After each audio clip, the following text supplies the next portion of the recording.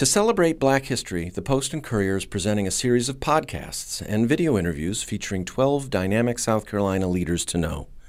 We talk to people from all over the state about their efforts to advance social justice, celebrate Black culture, address community needs, and create a better world. Our podcasts and videos will be released monthly through January 2022. To learn about South Carolina's pantheon of social justice warriors, go to postandcourier.com/Black History. Join us in learning about our state's remarkable change agents. We come from every walk of life. We're proud of who we are and what we believe. We are among the 200,000 people who work for Bank of America.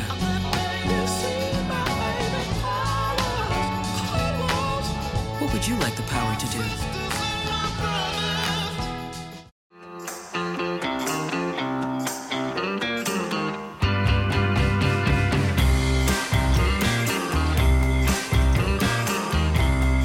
To celebrate Black History, the Post and Courier is presenting a series of video interviews and podcasts featuring 12 dynamic South Carolina leaders to know.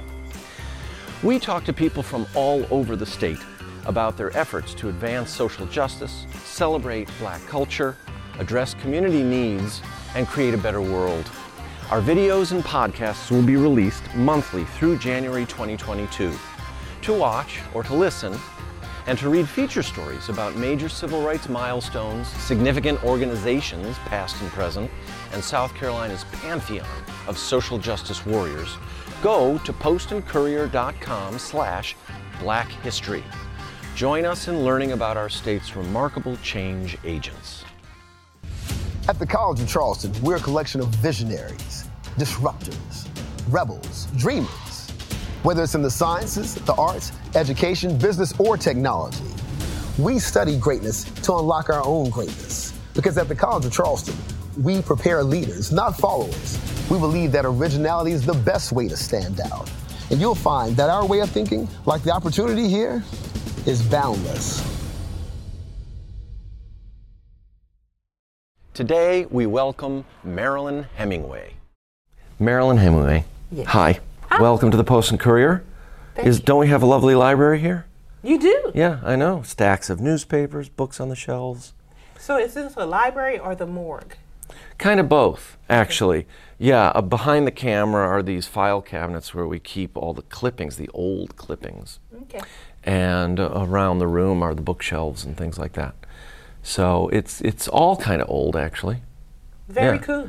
Does it spark any journalistic, cause any little vibrations there? Because you went to school to study journalism, didn't you? I did. So I wouldn't necessarily say it causes any vibration or vibes, but certainly an appreciation of this history.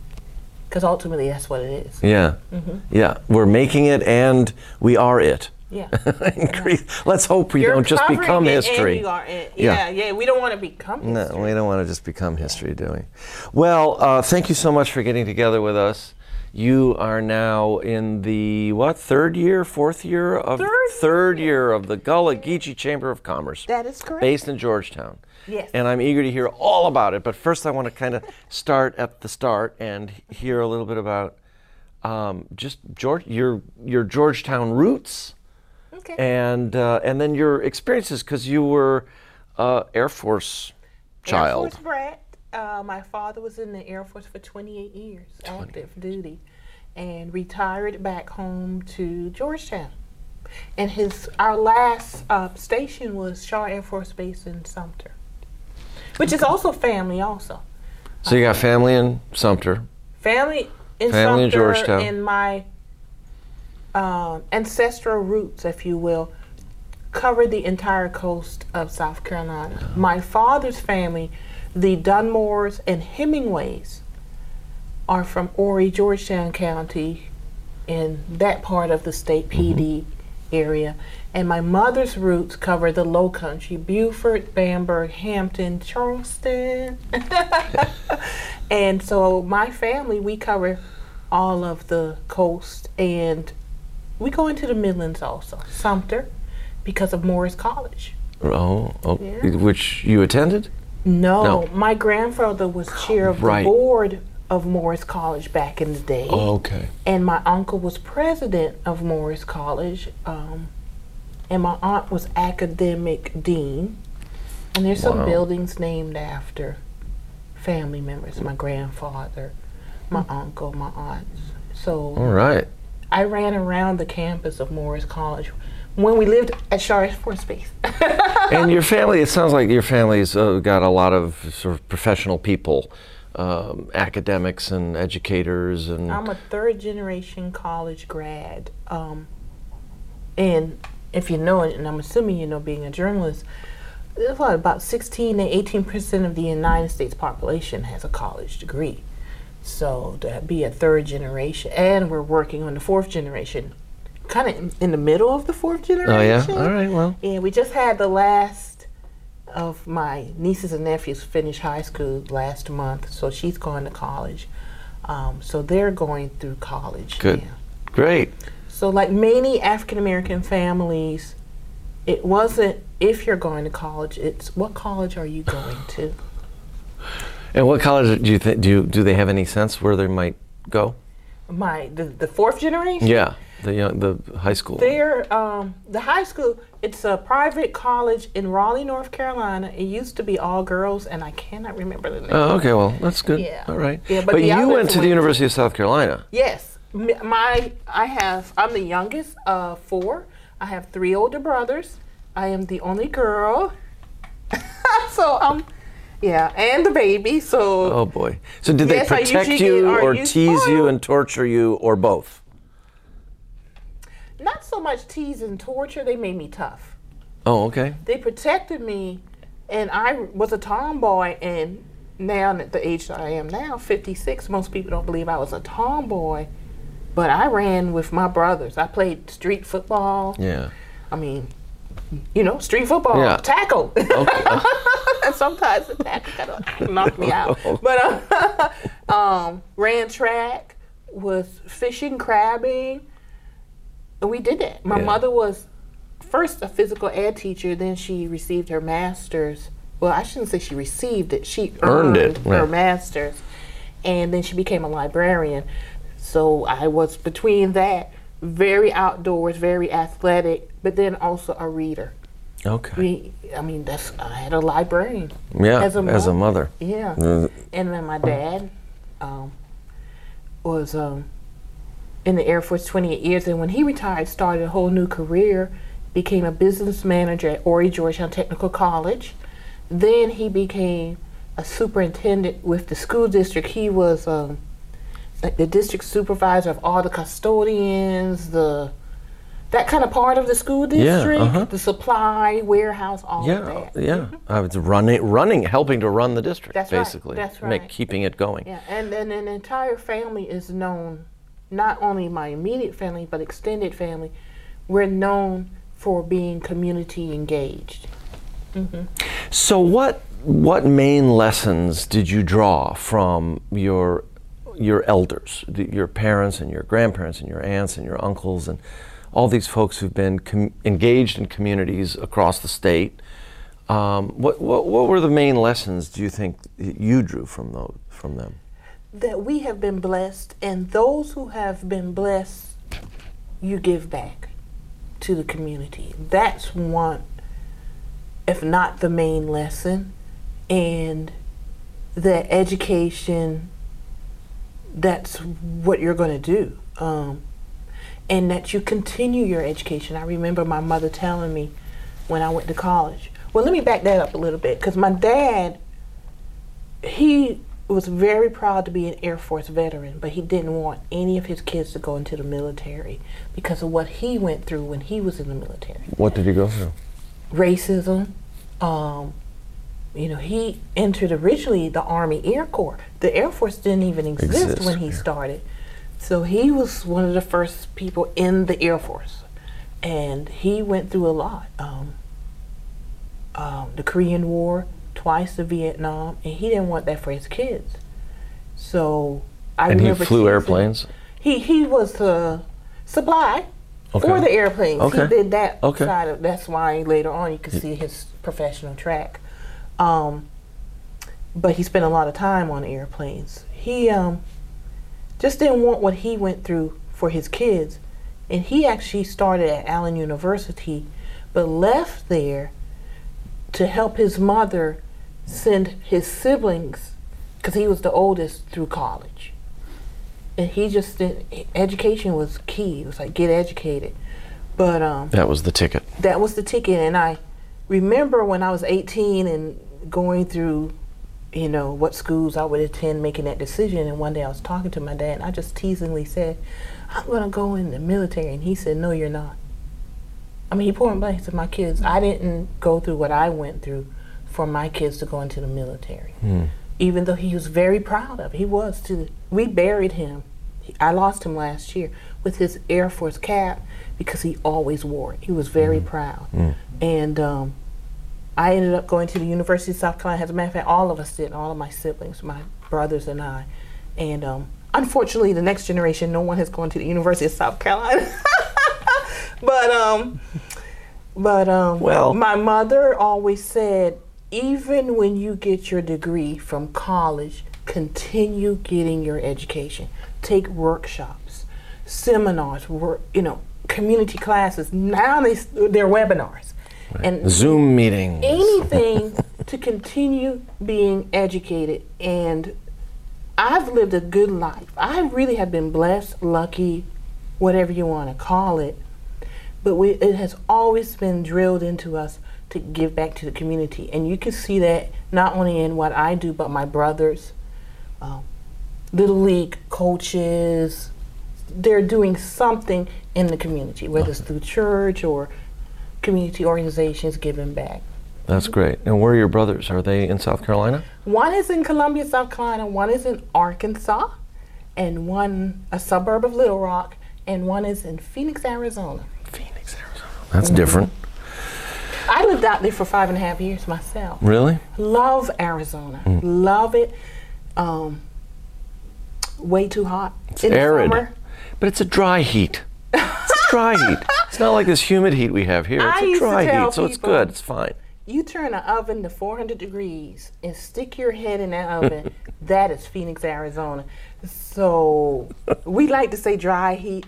I love it. I would actually live there in the winter and live on the East Coast in the summer. Where it's much cooler. And that's what a lot of people do. So that's kind of a goal of mine also. But dry heat, you can literally feel your moisture being evaporating. Drawn out. Yeah. Yes. Right. And you run from your car to your office building in the mornings and evenings to get out of the heat. And I remember driving home one night, and it was 100 degrees at 1 o'clock in the morning. That's just... It's just hot. There aren't supposed to be like people living in a place like that. That it's even habitable is kind of remarkable. Well, it is. And you know, it's gotten hotter because when I lived there, and that's 20 years ago, it was 9 degrees hotter than average because of all the concrete that they had been building. And concrete holds heat. Yeah. So that's raising the temperature. So I can imagine, I mean, it was 130 degrees in Death Valley, California last week. Phoenix is in a desert. Yeah. So they were probably right behind that. Yeah. Yeah. Wow. But beautiful. I love it out there. So while you were growing up, though, you lived in various places? Guam among them, right? By the time I came along, I was actually born in Myrtle Beach Air Force Base. That doesn't exist anymore. But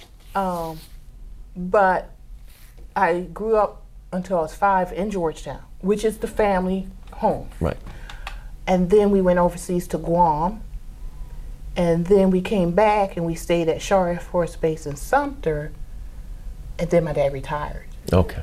So by the time I came along, he was slowing down. He was slowing down already, yeah. But my oldest brother was born in England. One was actually born in Georgetown because he couldn't get to the hospital fast enough in Myrtle Beach Air Force Base. But the last two, my youngest brother and myself, were actually born Myrtle Beach Air Force Base. Oh, okay. Where they had medical facilities and everything, I'm sure. Yeah. Yeah, and they had that in Georgetown too. But I mean, we were Air Force, so we went to the Air Force Base. Yeah, well, that makes sense.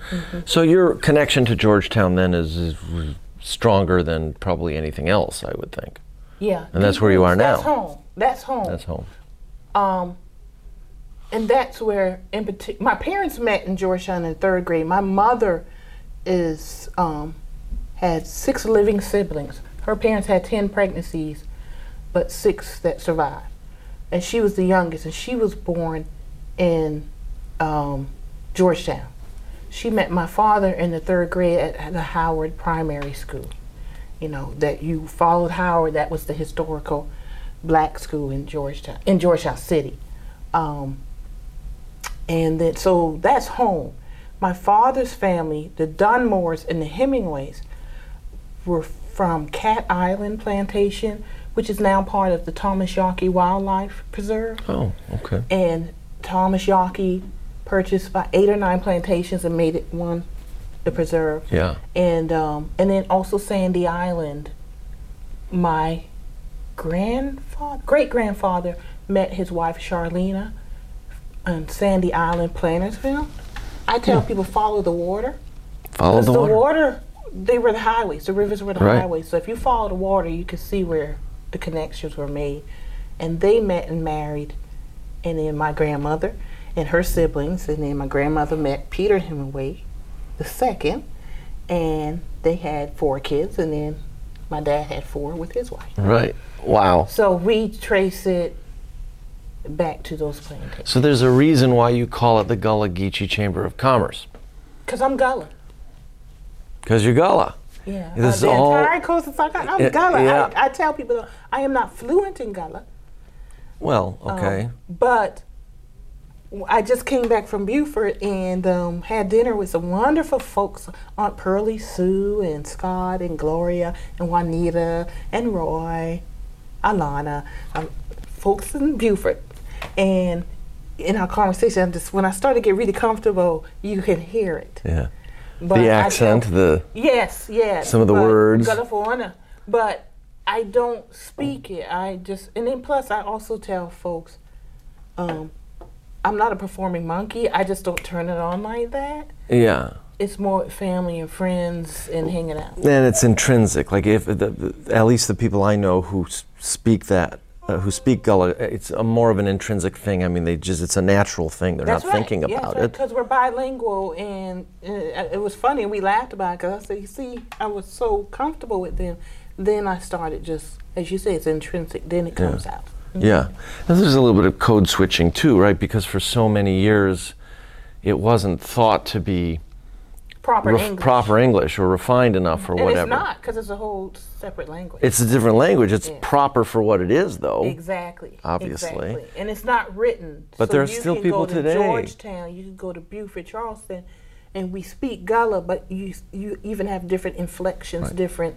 But I can go to Beaufort and understand because there are commonalities within the language. Yeah. And English is the same way. Yeah. It's interesting because, I mean, Gullah used to be considered a dialect, but it's not really a dialect, it's a language. And like all languages, it has its various dialects, its various accents and differences based on location and region and habit and whatever. So there's no difference here. So in Georgetown, I actually understand it better than if I go to Beaufort and Charleston. I have to consciously listen in Beaufort and Charleston and other areas, but in Georgetown, it's more natural because of the dialect. Yeah, interesting. So tell me about the Chamber of Commerce. Why did you start it?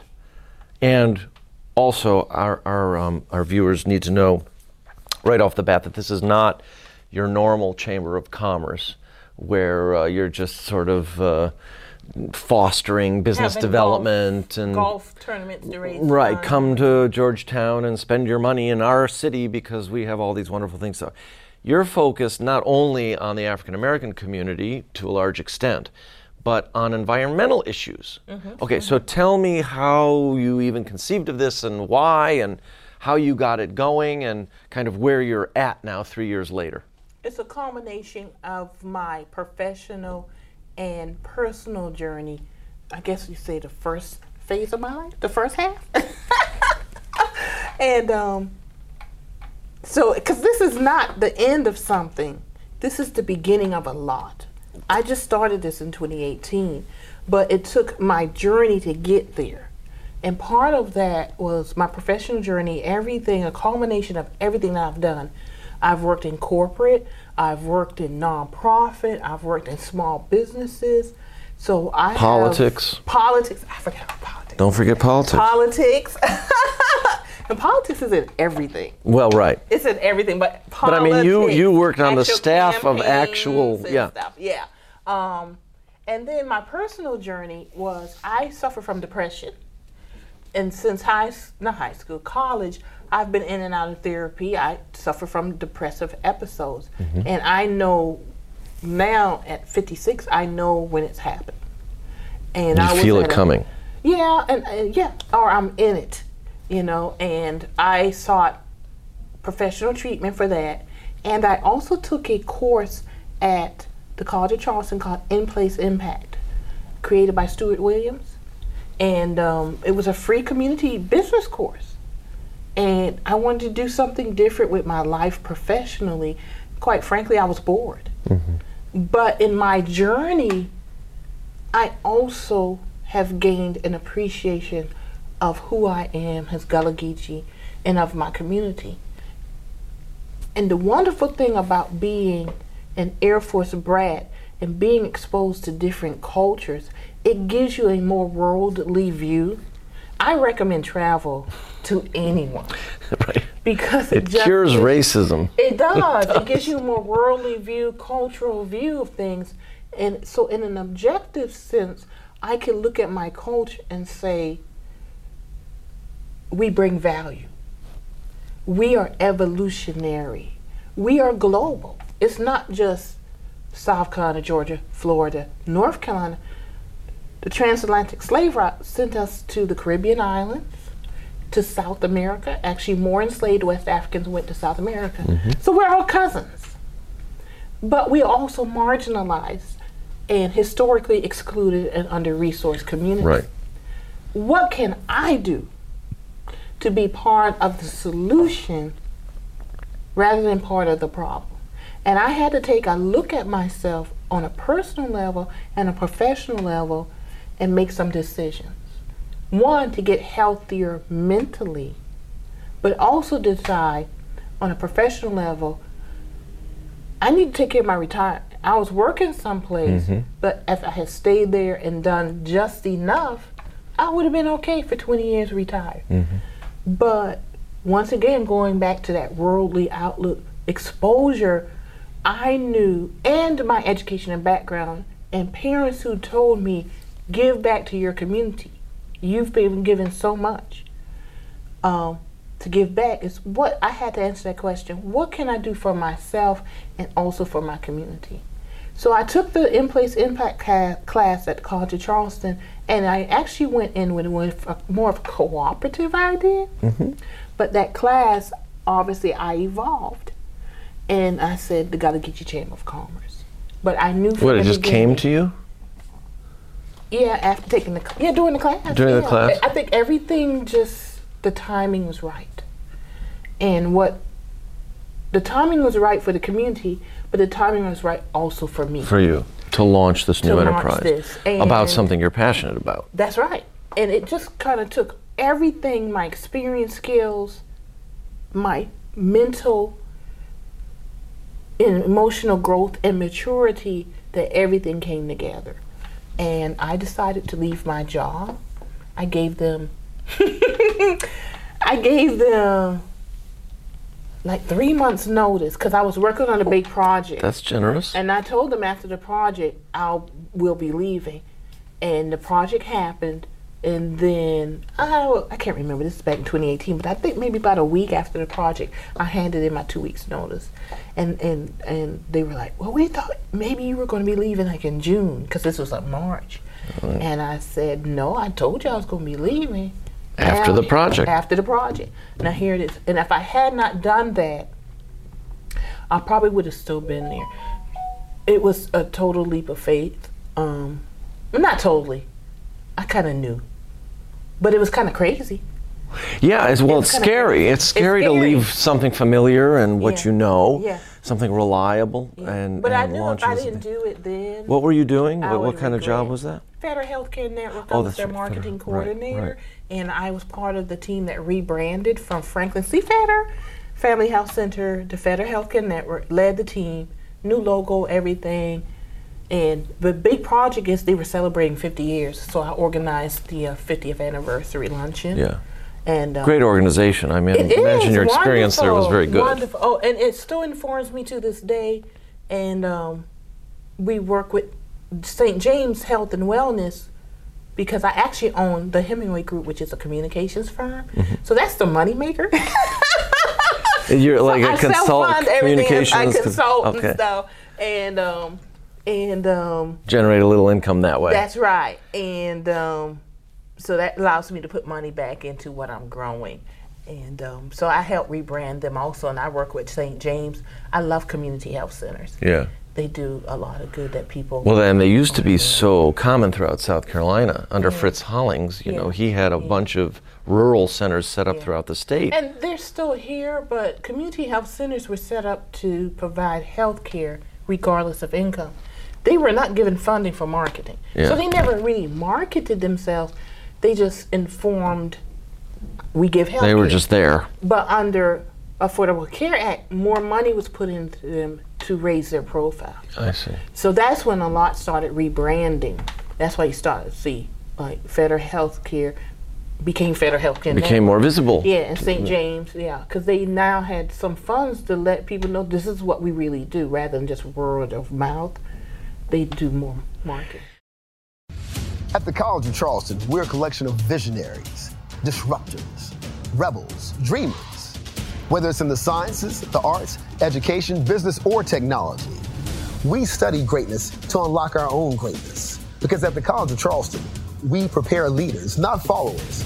We believe that originality is the best way to stand out. And you'll find that our way of thinking, like the opportunity here, is boundless. So I'm sensing that there's a connection between your experience at Feder and the chamber now, that we have sort of what you're doing with the chamber and the agenda you have and the priorities, and even just your approach, your business approach. Of course, the focus is different. You have this environmental focus. But tell me a little bit about the transition and kind of what you've brought. The transition is the environmental justice piece and the economic justice. The environmental piece is our advocacy for the environment, addressing climate change, and education about green renewable energy. And people have to understand the environment. If we have an unhealthy environment, we are unhealthy people physically, mentally, and emotionally. So that's the healthcare connection. They are really dealing with people who, let's be honest, it doesn't matter what income. You could be a millionaire and go to these community health centers, and you could have zero money and go to these community health centers. But the majority of the people are the low income folks, and they tend to be forgotten by society. But those are the people who need the healthy environment the most, or are impacted the most by industry, pollution, etc. So that's the tie-in. So when I transitioned the marketing skills from dealing with community health centers and the information that I have in my head, my skills from politics, it's all about relationship building, networking, all of that came together. So, and in my head, I understood for us to be physically, mentally, emotionally healthy, we have to have a healthy environment. And the cultural side of it, with the Gullah Geechee, who I am, is that we are inherently, historically embedded in the land. The land. It is because of our knowledge of how to control the water and manage the land that allowed us to grow the rice, the indigo, and the sugar. That's why our ancestors were enslaved. Because they had the knowledge to do these things. The knowledge. Yeah. So it wasn't just, we have these pictures of people out in the rice fields growing. Yes, they were, but they also built the trunks. They controlled the water and managed the land to grow the rice. And that puts an entirely different spin on it. And once you understand that, then you understand that these people were engineers, they were builders, they were teachers, because basically they had apprenticeships, because I teach my children, my grandchildren, they were passing it on orally and by action. And so they were academics. They were doctors. Even now, when you hear root doctors, they were literally doctors, the natural world. So, which provided a lot sustenance, of everything. real remedy. Everything. It provided not only the food that you eat, the medicine that you took, the shelter over your head, your clothing, and our ancestors understood this. They did everything. And that also speaks to entrepreneurship, because after the Civil War, you could see it in Charleston, Georgetown, up and down this coast, Beaufort, even prior to the end of the Civil War. I just had a conversation with Aunt Pearlie Sue in Beaufort, who was talking 1861, they were freed in Beaufort. That was the foundation of Reconstruction. They ran Beaufort, because once the recently freed enslaved came off those plantations, they brought all the skills, because plantations were cities in and of themselves. Yeah. The only difference was you weren't getting paid. You literally were not getting paid, not only for your labor, but your skills and knowledge. And this informs why I created the Gullah Geechee Chamber of Commerce and why we're not a regular chamber, because I'm an activist chamber. I sat at kitchen tables this past weekend explaining to folks about the grant we recently received and what's going to happen with that, so that I can meet the next person, networking, building those relationships. I've sat on front porches. I've stood in the streets talking to folks who are baking the cakes out of home and selling them at Christmas time so they can buy presents for their children and grandchildren. Those are entrepreneurs. Yeah. But like me, they didn't know it. We didn't grow up entrepreneurs, but I certainly grew up around small business owners. And creative people. And creative people. So we've been doing the work. We simply don't have access to the funds. Right. And that impacts everything, because we live in a capitalistic society. So that's your main mission, to help economic uplift, economic justice, and environmental justice. Because we are Gullah Geechee and we are inherently connected to the land and water.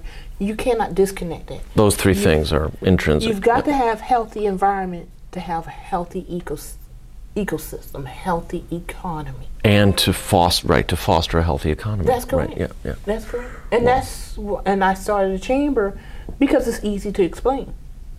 Somebody somewhere has heard the word chamber. Right. They may not have been totally connected to it or been a member.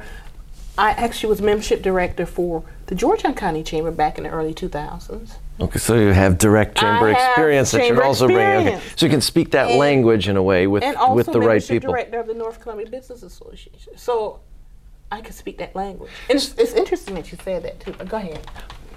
Why? Why is that interesting? Because my mission, the Chamber's mission, is to raise global awareness, profitability, and sustainability of African American businesses and other entities that impact the Gullah community. The other entities are environmental organizations, not of the community, but I need them too. So we are an inclusive organization. And the environmental folks, I tell them, because they tend historically and traditionally to be majority white, yes, they need to diverse. And they know that. And I talk to them and I tell them, do not come talk at my community. You talk with us, because we bring something to the table too. We just don't use the terminology. We don't use your language. But we have always reduced, reused, recycled because we were forced to. I would think quite the other way around. I would think the nonprofits and the environmental organizations have a lot to learn from Gullah Geechee communities. They do, but they don't know that. Well, okay, but you're changing that. You're That's telling them. That's part of why I started the Gullah Geechee environmental programs. What is the... And why I receive grants for those. Before you tell me about those programs, because I want to get into a little bit of the specifics about what it is you're actually doing.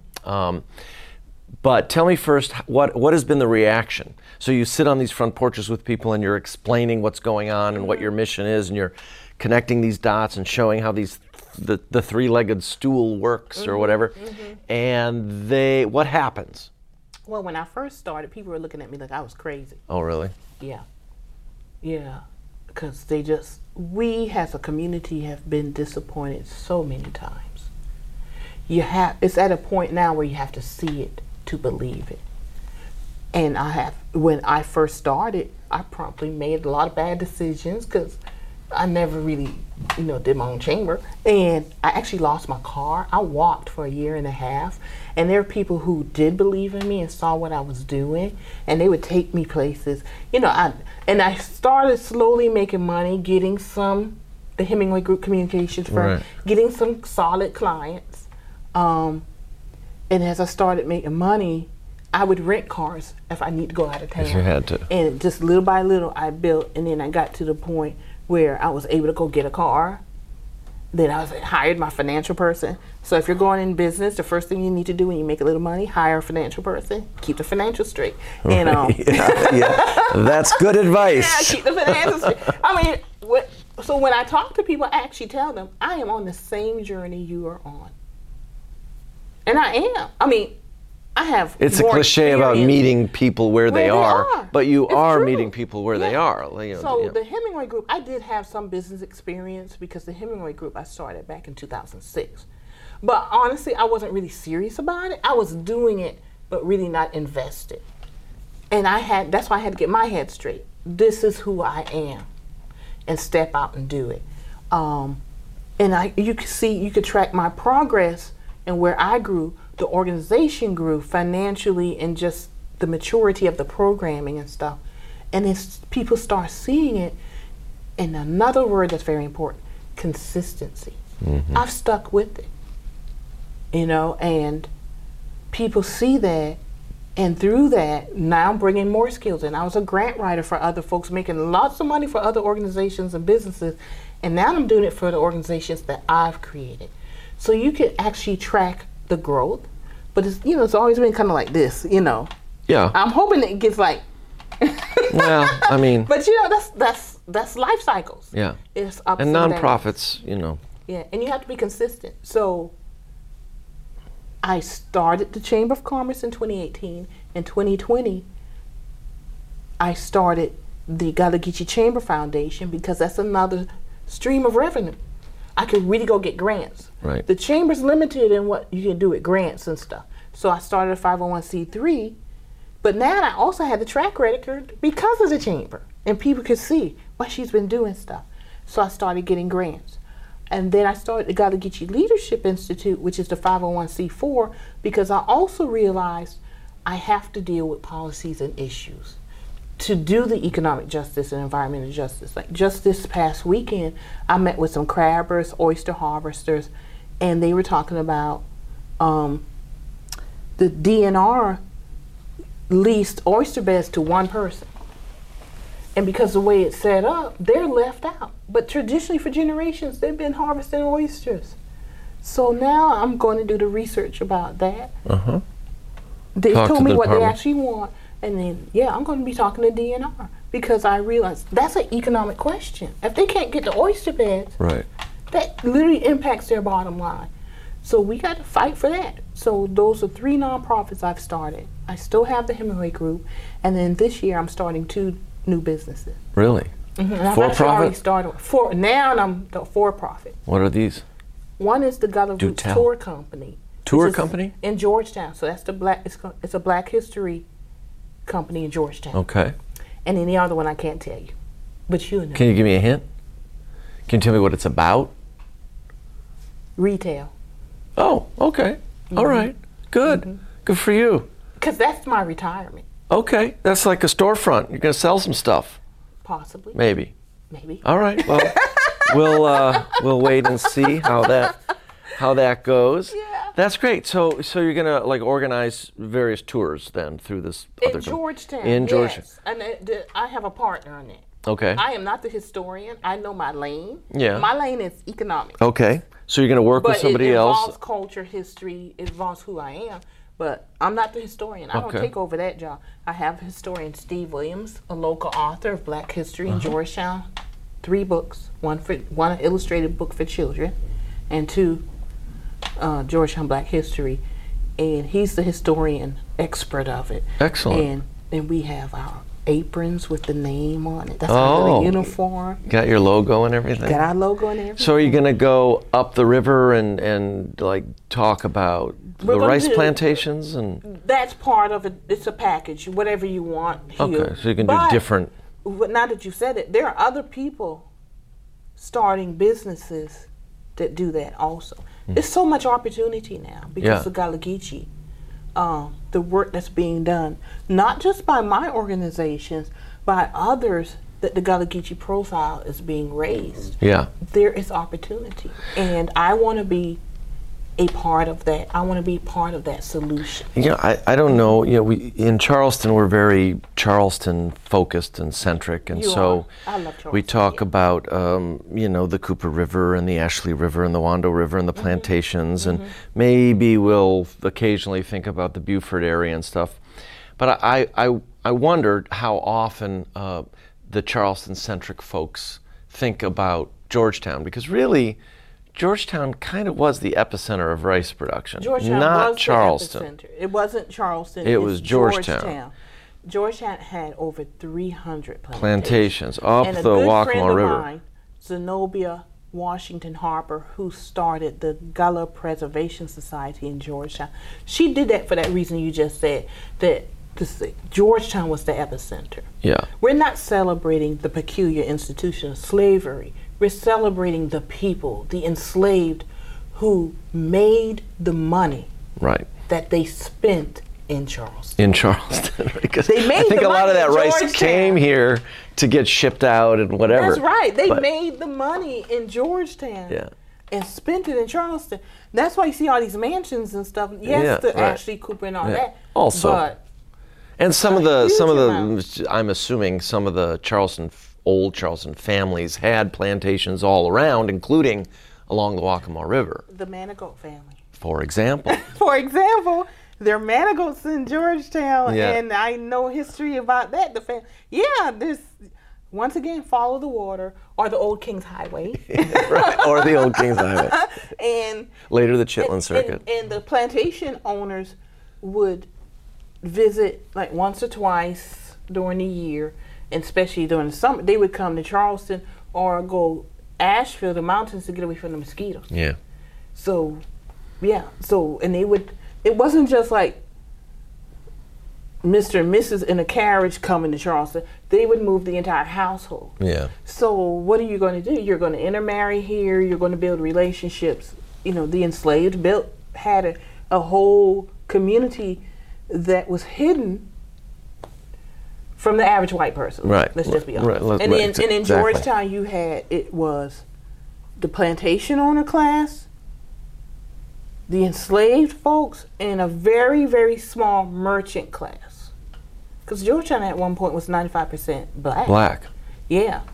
Yeah, and Charleston too was a majority. South Carolina was like majority, at least 85% and so for a long time. And these very vibrant kind of middle class communities emerged here and in Georgetown, small but vibrant. All this professional class, for different reasons. Yeah, but mostly because of the skills, self-sustaining. I mean, they had to do for themselves what they couldn't obtain. And miscegenation, and it's fascinating. It really is fascinating. It really is, history. And it's not all doom and gloom, and I mean, I don't mean to dismiss the pain and the horror of it all, because there was plenty of that. But there was also, it wasn't always doom and gloom, but it speaks to the resilience and strength of our people, of my ancestors. Right. And I had the conversation, and the talents and the knowledge and the know-how and the engineering and the creative spirit under the worst of the persistence. Yeah.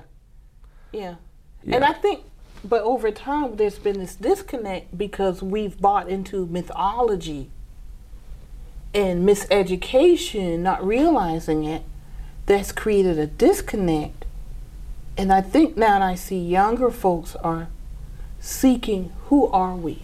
And here we are. The Gullah Geechee, my conversation with Aunt Pearlie Sue yesterday, we were like, come back home to South Carolina. This is the closest, the Gullah Geechee community is the closest you're going to get to Africa. Most of us, let's be quite honest, are not going to be able to afford to go to Africa. But the closest you can get, or want to. Because it really is a different culture. Yeah. And the thing is, getting back closer to that, we all come from Africa. Right. Yeah, right. So, you know, white The folks, bottom line. You need to get hip to what's going on too. Because ultimately what I believe is the indigenous, when it comes to the climate change environment, the indigenous people are going to save us. All of us. And the indigenous people of this area are the Gullah Geechee. If we let them. Yes. Because they know, they've already figured it out. Yeah, they already they've know all the known it. solutions. If you They've go known to it for Australia, the Aboriginals, Amazon, all of the indigenous tribes that we really need to leave alone, you know, the Gullah Geechee, because you could even say the tectonic plates, you can see where Africa fits into this area. Of course we knew what to do. We were just simply crossing water. You know, not by choice, but when we arrived here in 1526, or before that, actually, you recognized it. It was very recognizable. And so it was easy just to transfer what we already knew into creating. But let's be honest, we just weren't paid for what we knew in our efforts. Yeah. And that has haunted this country from day one. Well, and once you're so far behind, it's almost impossible to catch up without some sort of intervention, some sort of help. Investment. And or investment in reparation. communities. Yeah. And in a sense, that's also part of your mission, to provide people the tools to secure capital, to manage that capital well, to create new opportunities, and so on. Very much so. And that's why I'm starting Gullah Geechee University, our educational arm. Oh, I have a yet team. another thing? Yeah, well, it's internal. Okay. It's a team of very smart folks, because I can't do everything, and I don't want to do everything, who are putting together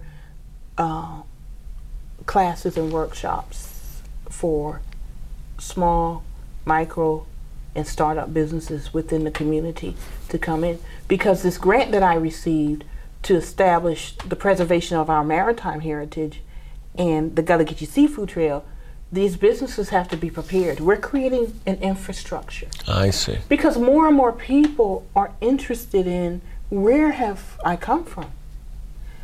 Who are the Gullah Geechee? And it's not just me.